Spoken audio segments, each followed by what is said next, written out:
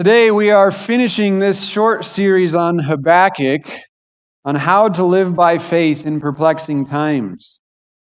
So if you're not there already, turn in your Bibles to Habakkuk. And last week we started chapter 3, which is really a crescendo of praise on the entire book.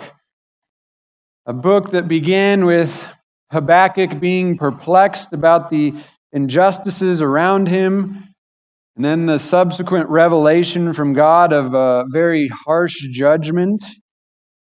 And yet he trusted God, but he struggled to understand God's ways.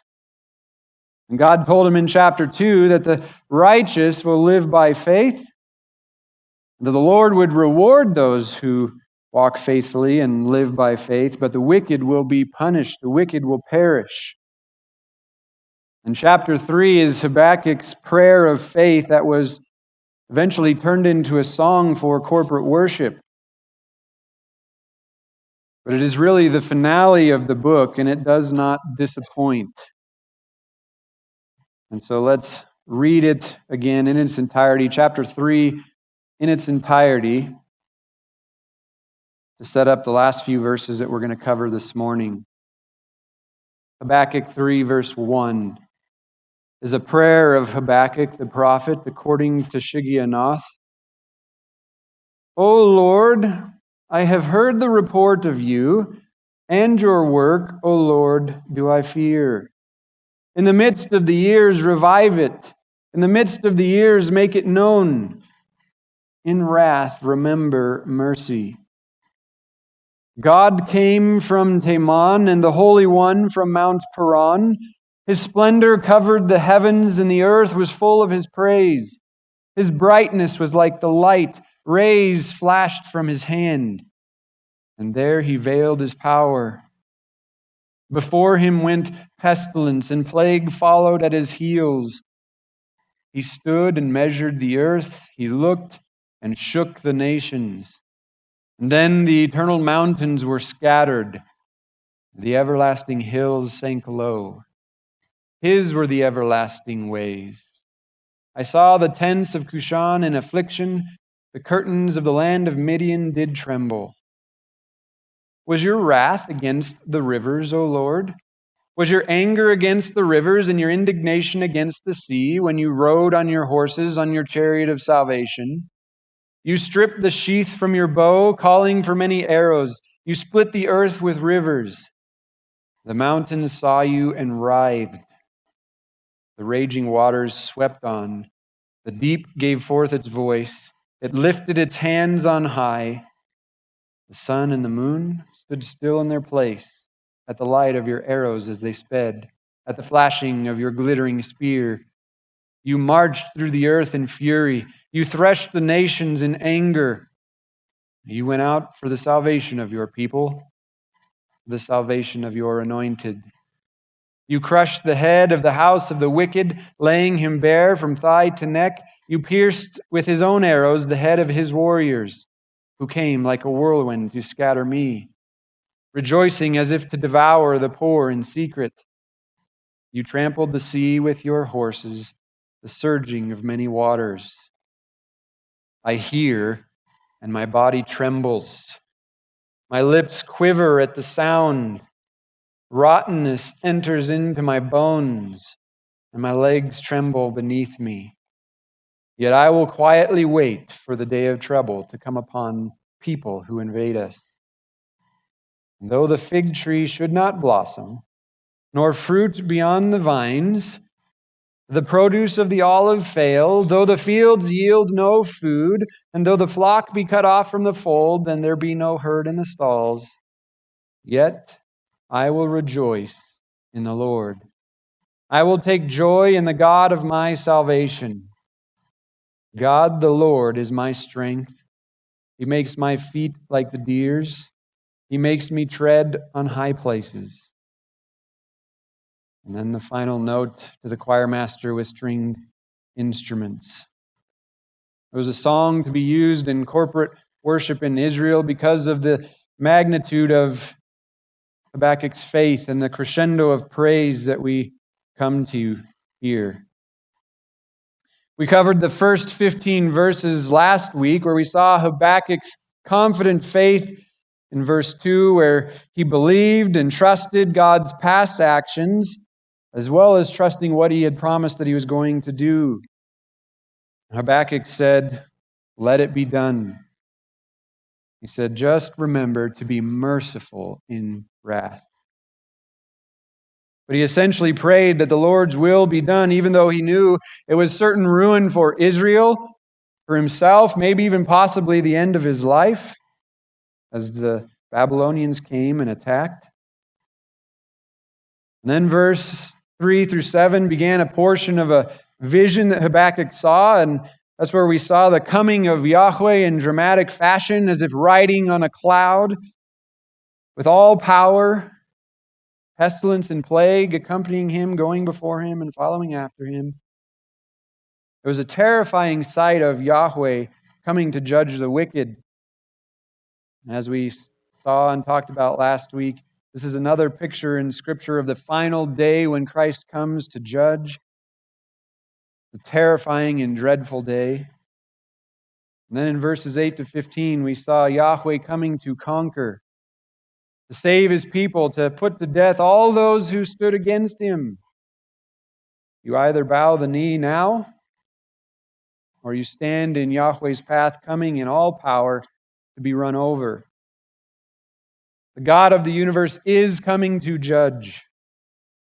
Be ready. He comes to judge the wicked. But the death of the enemy means the salvation of the righteous. But with the end of verse 15 is the end of the vision of that final battle that Habakkuk saw. And in verses 16 to 19, we have Habakkuk's response to what he had seen. So this morning, verses 16 to 19, I've broken it up into two sections. One on verse 16, the convulsing of Habakkuk, and then 17 to 19, the celebrating of Habakkuk. The convulsing of Habakkuk and the celebrating of Habakkuk. These are two responses to seeing the end where Christ terrifyingly destroys his enemy and fully and finally saves his people. We see a response in Habakkuk of shock and also of celebration. But that brings us to point one, the convulsing of Habakkuk. Look again at verse 16. Habakkuk says, "I hear, and my body trembles. My lips quiver at the sound. Rottenness enters into my bones. My legs tremble beneath me. Yet I will wait quietly for the day of trouble to come upon the people who invade us." So Habakkuk, he's just seen this vision of the end where the Messiah, the anointed one, comes to slaughter all those who oppose him and give salvation to his people. And as we talked about last week in this vision, he's brought up close and personal to the bright, holy God before whom none can stand. He's seen up close and personal the destruction of the men who oppose God via pestilence, plague, and the sword. He's seen entire portions of the earth's population killed in a matter of moments as Yahweh came to conquer. And in this verse, we see Habakkuk's first response to that vision. He says, "I hear and my body trembles." The word for "I hear" there, it's the same word used at the beginning of the chapter, just kind of putting a couple bookends on this section. That I had heard the report of you and your work, O Lord, do I fear. But Habakkuk was expressing his trust in God for what he had already written, or what he had already told Habakkuk about God delivering his people. Habakkuk trusted what he had already heard and read and feared, but now he's seen it in such a vivid vision, graphic, shocking scene of events that his physiological reaction is violently shaking from the inside out. That term translated in the ESV as body is really the Hebrew for belly, or more literally, the internal organs. One commentator translates this as my bowels churned. So he's seen this vision in his body. That's how he reacts. His stomach is just churning inside. He's so terrified. This word for quiver, his lips quivered. It's a rare word used only 4 times in Scripture, meaning to shake. That's used in 1 Samuel 3:11, 2 Kings 21:12, and Jeremiah 19:3. All of these other times, it refers to ears tingling. And in all these cases, it's describing an involuntary physiological response to bad news. His bowels are churning, his lips are quivering. His rottenness enters into my bones. Rottenness is another rare word that refers to something that's been eaten by worms and weakened by being decayed.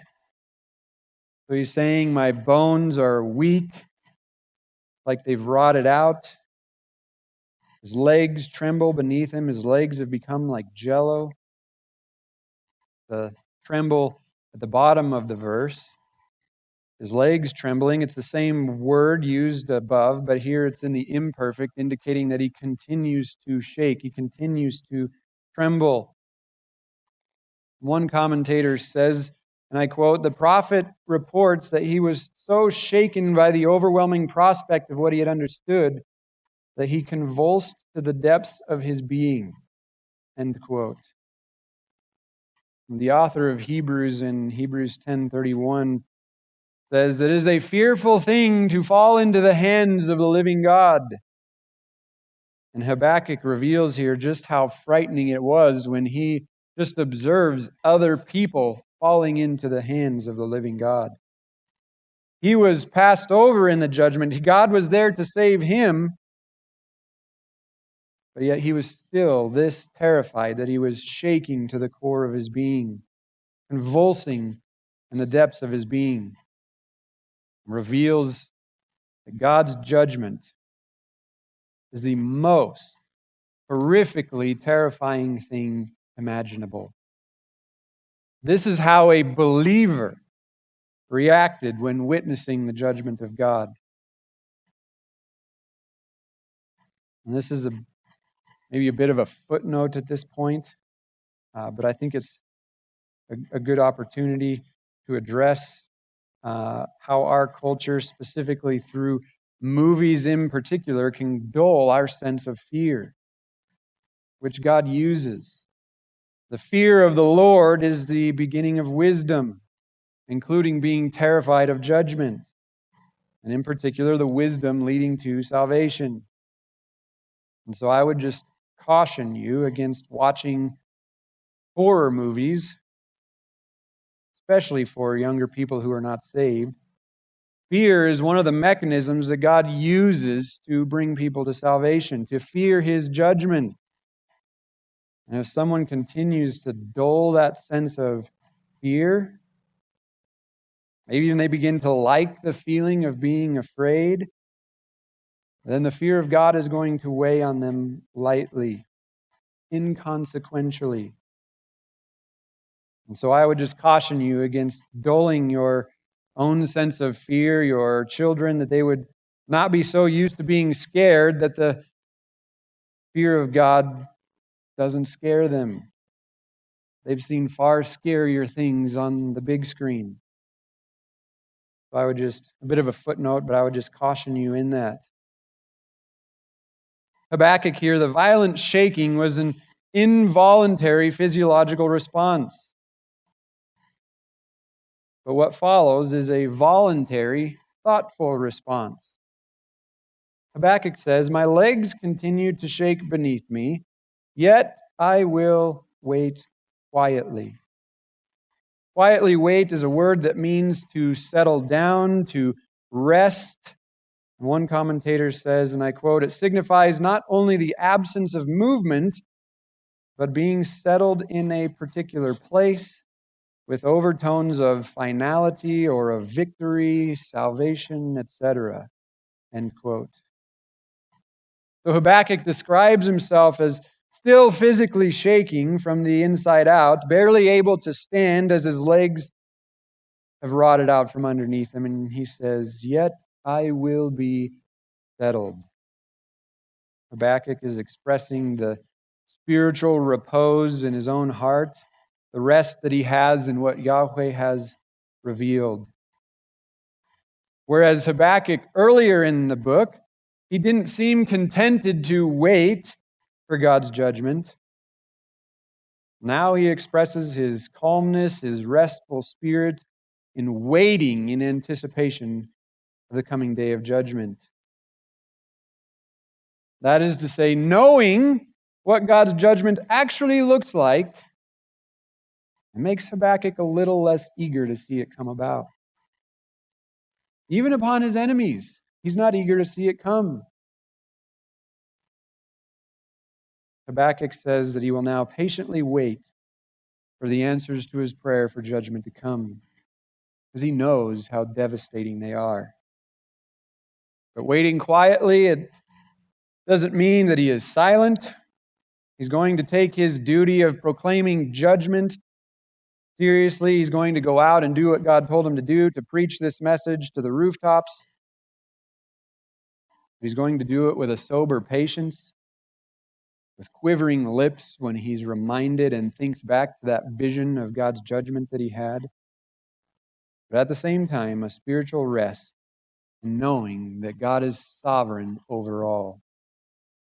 And as believers, we want to await the judgment of God, that final day, in the same way. Not eager to see God's judgment come upon unbelievers, but rejoicing to see salvation come and lamenting the fact that judgment is necessary.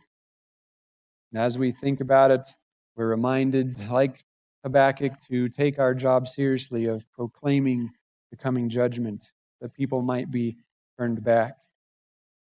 But we wait patiently as Habakkuk did, waiting for the day of judgment to come with a spiritual rest and repose, knowing Yahweh is sovereign, Yahweh is in control. So that's his first response. The first point, the convulsing of Habakkuk. But now we move on to verse 17 through 19, which is the celebrating of Habakkuk. Let me read again, verses 17 to 19. Though the fig tree should not blossom, nor fruit be on the vines, and though the produce of the olive fail, and the fields yield no food, and though the flock be cut off from the fold, and there be no herd in the stalls, yet I will rejoice in the Lord. I will take joy in the God of my salvation. God the Lord is my strength. He makes my feet like the deer's. He makes me tread on my high places. Here we have one of the most profound professions of faith in the Bible. Here Habakkuk is resolving in his mind, before the events come, that he is going to rejoice. He is planning and preparing his own mind, his own heart for what he is going to do and how he is going to react when things turn very, very dark. And I think before we even get to the details of this text, it's important to recognize this principle that Habakkuk is resolving and committing to rejoice when his world is turned upside down. And this is, in principle and in practice, a very good example for us to follow. We need to be forethinking in our minds that no matter what happens in this life, we are going to keep our minds focused on heavenly things. Not on this earthly life, not on the things of this life. And it's a good idea to resolve ahead of time, to think beforehand, before we enter a bad situation, how we're going to react righteously. We think, even if this happens, worst case scenario, I'm going to respond in this way. And even if this happens, I'm going to respond righteously in this way. And making this kind of plan is extremely important, because otherwise you're going to be in the moment and your emotions are going to take over and you're going to be controlled by and influenced much more by your emotions unless you have a plan ahead of time. And regardless of what kind of situation we're walking into, maybe a follow-up appointment with a doctor where we aren't sure what he's going to say, going into an intense relational situation, maybe coming up on a sad anniversary. Whatever it is, we need to be forethinking and resolve that no matter what happens, we can rejoice as Habakkuk did here. We can say, "Yet I will rejoice in the God of my salvation." That doesn't mean we won't be sad or overcome with grief. That doesn't mean we will, if we make a plan ahead of time, we will perfectly rejoice in this life in light of salvation, but it will help prepare us to take those situations head on with a plan. Having a plan simply helps us not be driven and tossed by our emotions. Trying to figure out in the midst of being flooded with all this emotion what the right thing is to do. No, we've got a plan. We've thought about this ahead of time. Because I don't know about you guys, but I don't think well when I'm flooded with emotion, any kind of emotion, sadness, anger, whatever it is. Right up front, the principle is we should resolve, as Habakkuk has here, to celebrate and rejoice in salvation, even if everything else goes wrong. But let's look at the specifics and the dire situation that Habakkuk paints for us. We're going to see this dire situation he's painted for us. We're going to see his determined response, the reason he can make such a committed response, followed by the result. So we have 4 subpoints here for this. Number 1, ruin. Number 2, response. Number 3, reason. Number 4, result. Ruin, response, reason, result. 4 subpoints. So let's start with the hypothetical situation of ruin Habakkuk paints for us here. This is subpoint 1, ruin. Verse 17, he says, "Though the fig tree should not blossom, nor the fruit be on the vines, the produce of the olive fail, and the fields yield no food, the flock be cut off from the fold, and there be no herd in the stalls." This is probably the most dire situation we could imagine. I mean, he's already been told that the Chaldeans are going to come and exile them, but apart from an enemy coming and exiling them, this is the worst possible situation. And some commentators bring up the fact that the fig and the vine, as well as the olive and the cattle in the field, they were used in Scripture symbolically of God's blessing. But I don't think Habakkuk's purpose here is to symbolize God's blessing, because he knows God's blessing has already been removed. He's already been told his people are going to be exiled and destroyed.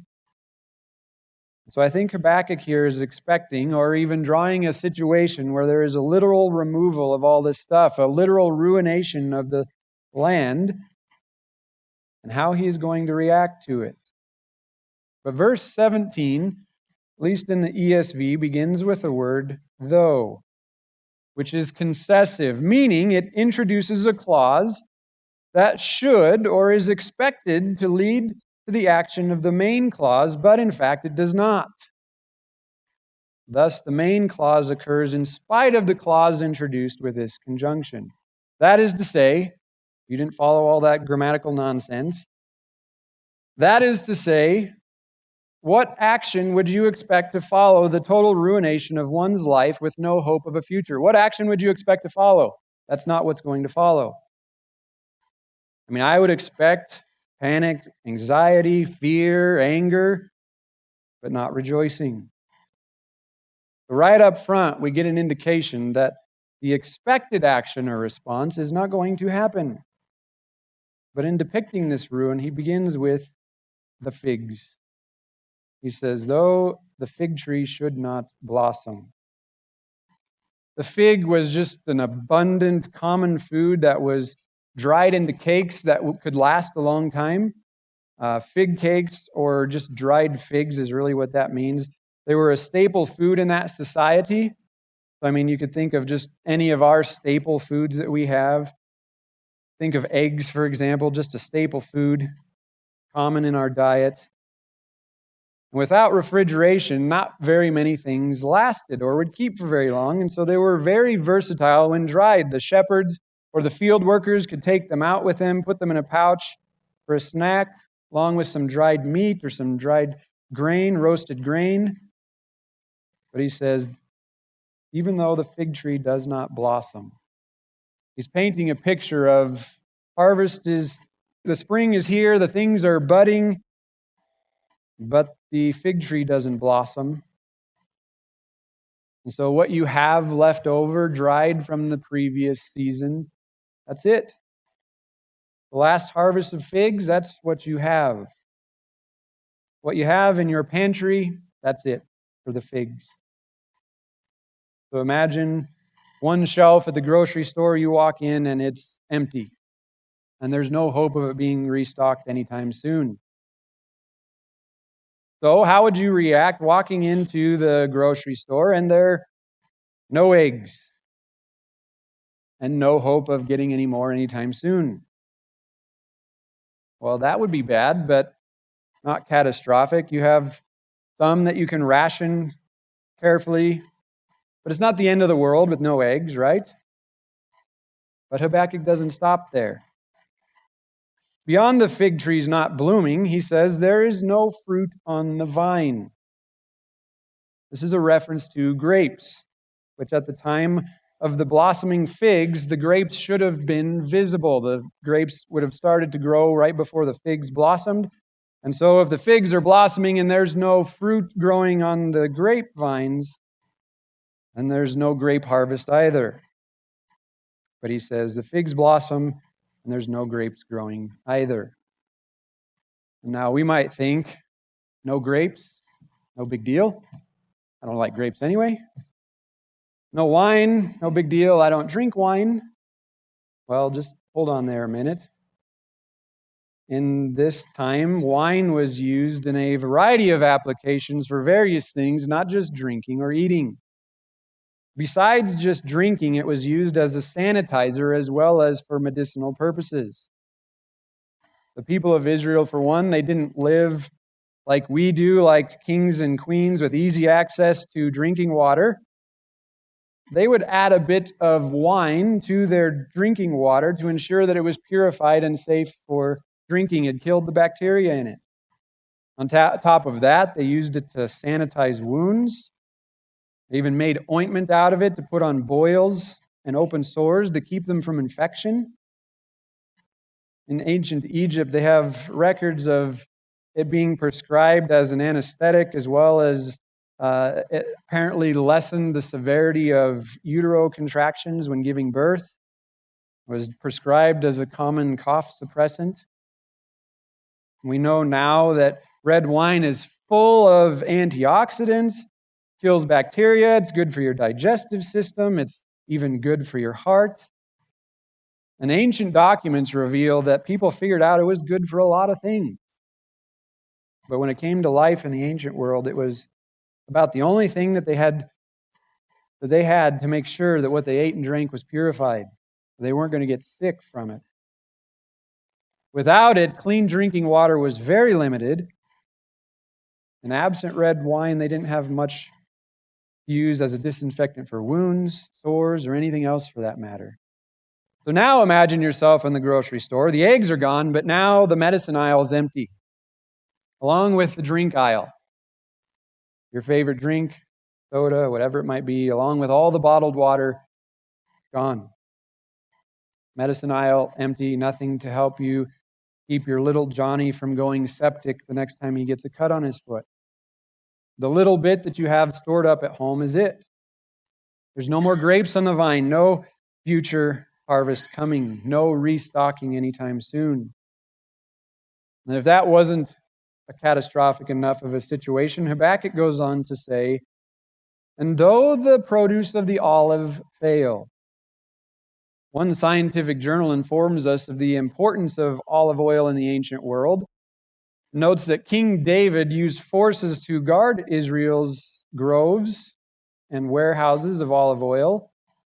But this journal goes on to say, and I quote, "Ancient peoples used olive oil not just for consumption and cooking, but also as perfume, ointment for the dead, soap, and lights. Olive oil was used to produce both medicine and cosmetic. Hippocrates, the guy that's named, the Hippocratic Oath is named after, called it the great healer. And Homer called it liquid gold. And Galen praised it for its positive effects on health." So again, it was important. We use it for cooking. It was important for cooking back then. But it was important for so much more in the ancient world. I mean, we already lost figs. We already lost wine. We're running out of common things to keep us alive. But with the olive tree failing to produce, you lose the entire aisle of soap in the grocery store as well as the cosmetic section, and you've lost anything that was medicinal left. It's all gone, along with the entire aisle of light bulbs. They used oil to run little lamps instead of candles. It's all gone. You're running out at home, you go to the store, all gone. Imagine yourself walking into the grocery store, your pantry's getting low, you need to restock, your shelves are bare, and there is no hope of any of these things you need coming back anytime soon. But Habakkuk, he continues to paint an even more ruinous picture. He says, "And the fields yield no food." As if it could get any worse. There goes the vegetable aisle, the fruit aisle. There goes the bread section. Habakkuk takes it to the extreme here to cover everything and says, even when there is no food growing in the field, there's nothing growing in the fields. Not only is there going to be supply chain issues, there's nothing at the beginning of the supply chain for it to eventually get to us. Can you imagine? I mean, I don't know about some of you, but I was kind of annoyed with supply chain issues when we had them. A lot of us didn't react with great righteousness with the supply chain issues we've had in this country, but none of those were even common staples, things that we needed to survive. But Habakkuk paints a picture here of the supply chain's over. There's no produce to start the supply chain. No more food from the fields. How would you react? As I was thinking about this, I thought back to 2020 when everyone was freaking out about toilet paper. I don't know if you remember this.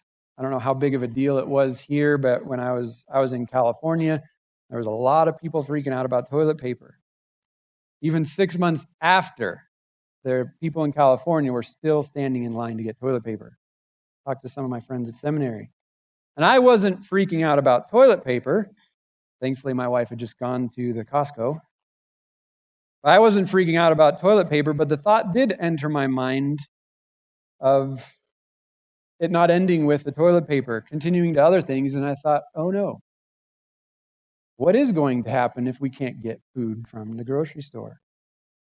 Now, that hadn't actually happened. It didn't go beyond toilet paper. But that small feeling of anxiety that maybe you felt at that time, multiply that by about 1,000,000 degrees. And that's how you would feel in this scenario that Habakkuk is drawing for us. But he keeps going on. He doesn't stop there. He says, "And although the flock be cut off from the fold." This term for flock could include both sheep and goats. They'd both be included in this term, and they were both a source of food. They were also a source of clothing. The wool was used to weave and make garments. Their skin was used to make clothing as well. They were used for their milk. They were also used to fertilize fields. They were used in sacrifices at the temple. And their skin was used to make leather for tents, for coverings. So you walk into the grocery store now and the meat section's gone. What you have in your freezer, that's it. On top of that, clothing section, gone. no weaving materials available, no milk, no cheese. On top of that, no sacrificial offerings to appease God, no way to have your sins atoned for at the temple, no life to pay the penalty that you deserve for your sins. Habakkuk is painting a picture of life completely turned upside down, the most dire situation. But one more line, lastly, he says, and though there be no herd in the stalls. One commentator says that to the Hebrews, cattle meant wealth, or the herd meant wealth. He goes on and he says, and I quote, the availability of animals for sacrifice and the source of everyday needs and food, clothing, and labor. Abraham brought cattle back from Egypt, and the Hebrews at the Exodus took their herds along with them. The Hebrews became skilled in animal husbandry and probably developed several breeds suited to the various natural regions of Palestine. Oxen were used especially for plowing and threshing, which was done by pulling a hardwood sledge on which the driver stood. They also used a simple cart, usually drawn by a pair of oxen. So this commentator notes the importance not only of these larger animals for food, but to help the people with labor, to prepare the fields, to carry their goods. So you can look at the bright side of there being nothing in the grocery store to buy, is that you don't have anything to carry at home. The fields produced nothing. And now you don't have a beast of burden to help prepare the fields for the next year. Habakkuk is painting a devastating picture here, one with no hope. If one of the crops failed, it was bad news. But for everything, for us, this is tantamount to every last shelf in the supermarket being empty. You're walking home empty-handed to survive for a little while on what you have left. No hope of restocking. No making it until next year. What will you tell your kids? What are you going to do? How are you going to respond in this catastrophic situation? And that brings us to subpoint B, the response. The response, which is such a profound profession of faith. Habakkuk says, even though my food supply is cut off, even though there's no milk, no eggs, no flour, no bread, no meat, no vegetables, no fruit, even though I have nothing to use for medicine, nothing to sanitize wounds, nothing to purify the water, no lights when the sun goes down, no animals to eat, no sacrifices to worship with, even when certain death due to starvation, even when there is no hope in this life, Habakkuk says, we have verse 18. Yet I, emphatic in the Hebrew, he says, I myself will rejoice. I myself will rejoice. The unexpected response to such a catastrophic situation. The expected outcome of one losing everything and having no hope of survival is anything but rejoicing. He says, I myself will rejoice. This word emphasizes an enthusiastic and expressive rejoicing. In other words, it's not just a quiet rejoicing in the heart. It's outward, it's enthusiastic, it's expressive. And he says, I will take joy. Another imperfect, meaning that it can refer to continuous durative action. I continue to rejoice. And the word literally means to shout in exultation. Habakkuk declares that he will continue to live and rejoice in Yahweh, the God of his salvation. Because though it seems like his life is about over, and he has no hope in this life, he trusts God. He knows that God will ultimately save him, that Yahweh will win in the end. And he can continue to rejoice in that. He knows, he's just seen this vision of the end. He knows Yahweh is going to fully and finally save them. And so he says, I will keep my eyes fixed on that, even though everything in this life goes wrong. Like watching maybe your team in the Super Bowl and they're losing and it's down to the last second, the last play, and they win in the final seconds. You've seen this, and the next day you go back to watch the reruns. Are you going to be anxious about the outcome?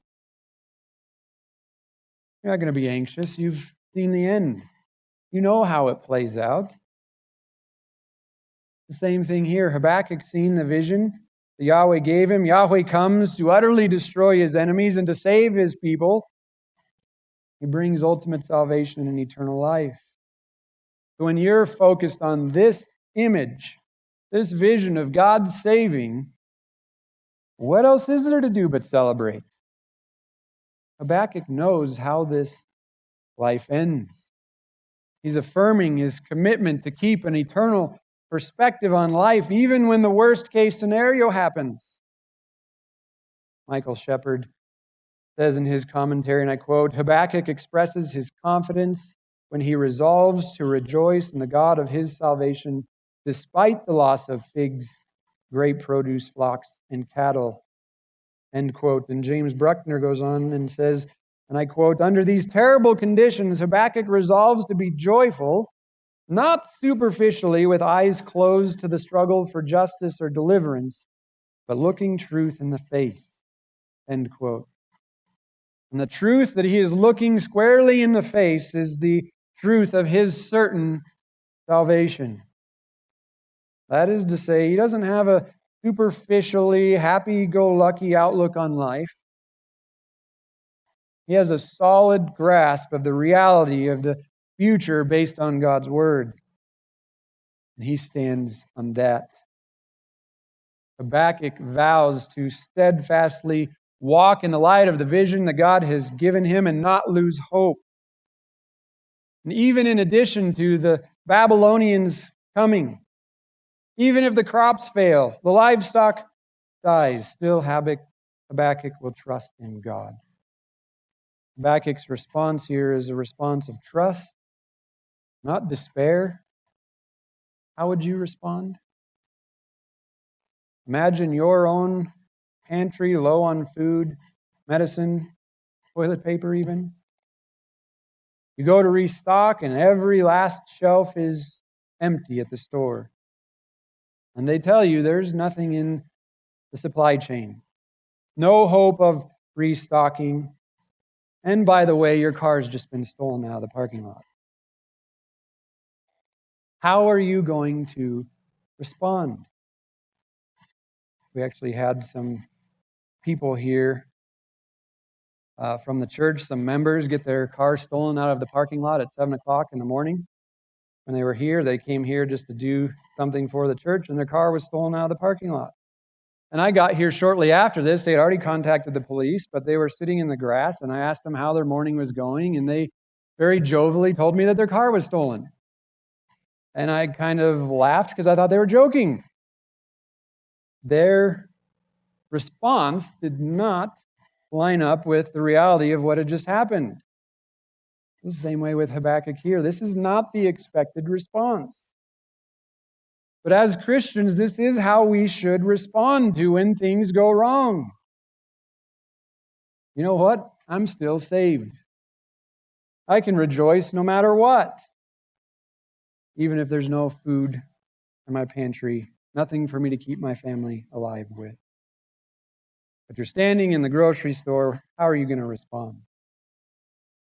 You're probably in shock, anxious thoughts running through your mind, worrying about as many things as you possibly can. How are you going to feed your kids? Imagine yourself in the store, and over here is Habakkuk, who is jubilantly singing praise songs to God. In fact, he's trying to push all the shelves out of the way to create a center space in the store for a worship service. And he's not singing, "Today is a good day to die," but he's singing about trusting in his God to save him. No matter what happens in this life, he trusts God to deliver him, even if it's only in the life to come. And he's doing it expressively, shouting to the rooftops, saying, "All is good. I've seen the end. I'm saved. I can be delivered. I will be delivered, and you can too." Everybody else is looking at this guy like, "You are crazy." How can he be celebrating when it's most certainly the end of life? How can he respond this way? Well, Habakkuk tells us in the next line of the prayer, and that's subpoint B, the reason. Tells us the reason that he can respond this way. The beginning of verse 19. God the Lord is my strength.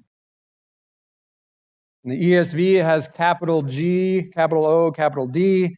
That's the Hebrew name for Yahweh. And normally it's translated with capital Lord, but when it's in context with the Hebrew word for Lord or Adonai, they don't translate it as Lord because that would sound dumb to say the Lord, the Lord.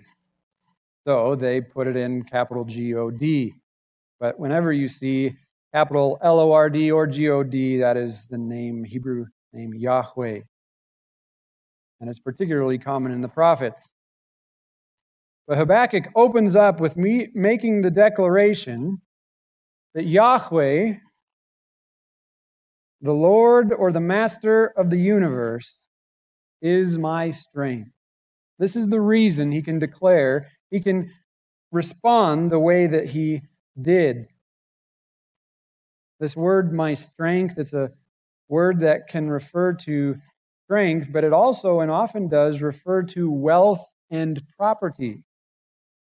Numbers 30, you don't have to turn there, but Numbers 31, 7-9 says, "They warred against Midian as the Lord commanded Moses and killed every male.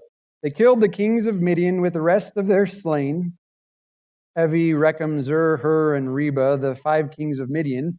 And they also killed Balaam, the son of Beor, with a sword. And the people of Israel took captive the women of Midian and their little ones, and they took as plunder all their cattle, their flocks, and all their goods." That word for goods there is the same word as strength here. Again, in Isaiah 8, 3-4, he says, "And I went to the prophetess, and she conceived and bore a son. And then the Lord said to me, call his name Mahar-shalal-hash-baz. For before the boy knows how to cry, my father or my mother, the wealth of Damascus and the spoil of Samaria will be carried away before the king of Assyria." That word translated there as wealth is the same word translated as strength in Habakkuk. And I would argue in the semantic range of this word in Habakkuk, it means wealth or position, or possession rather, over strength. It seems to fit the context better with Habakkuk declaring that he will rejoice even if he doesn't have all these other things, even if all these other things fail, I still have Yahweh as my possession. It's also in line with Habakkuk earlier in the book, referring to God as my God and my Holy One. His declaration that he possesses his God as much as his God possesses him. So after stating that even though there be no source of food, no source of fuel, no hope of a future harvest, though he would lose everything and possibly his life, Yahweh was his wealth. That's how he can respond. Yahweh was what Habakkuk looked to as his possession, which gave him great joy and hope, the greatest joy and hope, more than all other things in life. The prophet Jeremiah made a similar statement after witnessing the destruction of Jerusalem by the Babylonians. Turn back a few pages to Lamentations. Right between Jeremiah and Ezekiel is the book of Lamentations. And Jeremiah makes a very similar declaration. Jeremiah had essentially lived through what Habakkuk describes in his book. Babylon came, destroyed Jerusalem, took everything of value. There wasn't much of a future left for them there. In Lamentations 3, beginning in verse 19, Jeremiah says this: "Remember my affliction and my wanderings, the wormwood and the gall. My soul continually remembers it and is bowed down within me." So that's all the affliction, the wanderings. He's seen Jerusalem fall. "But this I call to mind, and therefore I have hope. The steadfast love of the Lord never ceases. His mercies never come to an end. They are new every morning. Great is your faithfulness. The Lord is my portion, says my soul. Therefore I will hope in him. The Lord is good to those who wait for him, the soul who seeks him. It is good that one should wait quietly for the salvation of the Lord." Very, very similar to what Habakkuk wrote in his final prayer here in Habakkuk. Another faithful response. I mean, Habakkuk is telling us, this is how I will respond when things go poorly. And Jeremiah, he does make the same response here after it has all gone awry. They've been exiled already. Jerusalem's been destroyed, and this is how Jeremiah responds. How we ought to respond. We'll go back to Habakkuk. The reason Habakkuk could respond in continual, enduring rejoicing is because even though he would have no food, even though he would have no goods, no wealth, even though he would have no future hope of produce from the land, even though he would likely lose everything, including his life, the one thing that he had that could never be taken away was his God. Yahweh is mine. He is all my wealth. He is all my possession. So even if I lose everything, I can rejoice because I still have my most cherished possession. Tantamount to losing everything except your most valuable possessions. Someone breaking into your home and taking all the things you don't really care about. I still have my God. When you understand that Yahweh is the treasure of the universe, He is the good. He is goodness Himself. He is the beautiful. He is beauty itself. When Yahweh is yours, and you are Yahweh's, what else matters? And that's easy to say right now, but that's the point here in Habakkuk. While it's easy, Habakkuk is resolving to set his mind straight ahead of time. So when the inevitable comes, and he loses everything, he has prepared his own heart to respond this way. He has planned to have a righteous and appropriate response for the coming hard situation. He has written this psalm to sing, to remind himself of the truths therein, that he might be encouraged. To remind himself of the response he said he was going to make. Because there would no doubt, especially for Habakkuk, be a day when he would not feel like singing this song. But he would put his emotions at the back of the train. Remind himself of these truths. Remind himself of the coming day of the Lord and where God was going to save him. He would remind himself of these truths and put his hope in that, and his emotions would follow. So Habakkuk can rejoice, even if he loses everything, because he still has the one thing that really matters. his God. And as believers, this is how we walk by faith. Constantly reminding ourselves of how relatively unimportant the things of this life are. Constantly reminding ourselves that we have eternal life in Christ. And we can rejoice, as Paul tells the Philippians to, and essentially directing us to, he says, rejoice. Again, I say rejoice. And he further exhorts them to take their anxieties to the Lord in prayer, to continue to set their minds on the things that truly matter, what is just and right and honorable. Habakkuk here is the Old Testament, and many of the prophets are, the Old Testament version of setting our minds on things above, putting off the thoughts of anxiety and fear and putting on what we know to be true.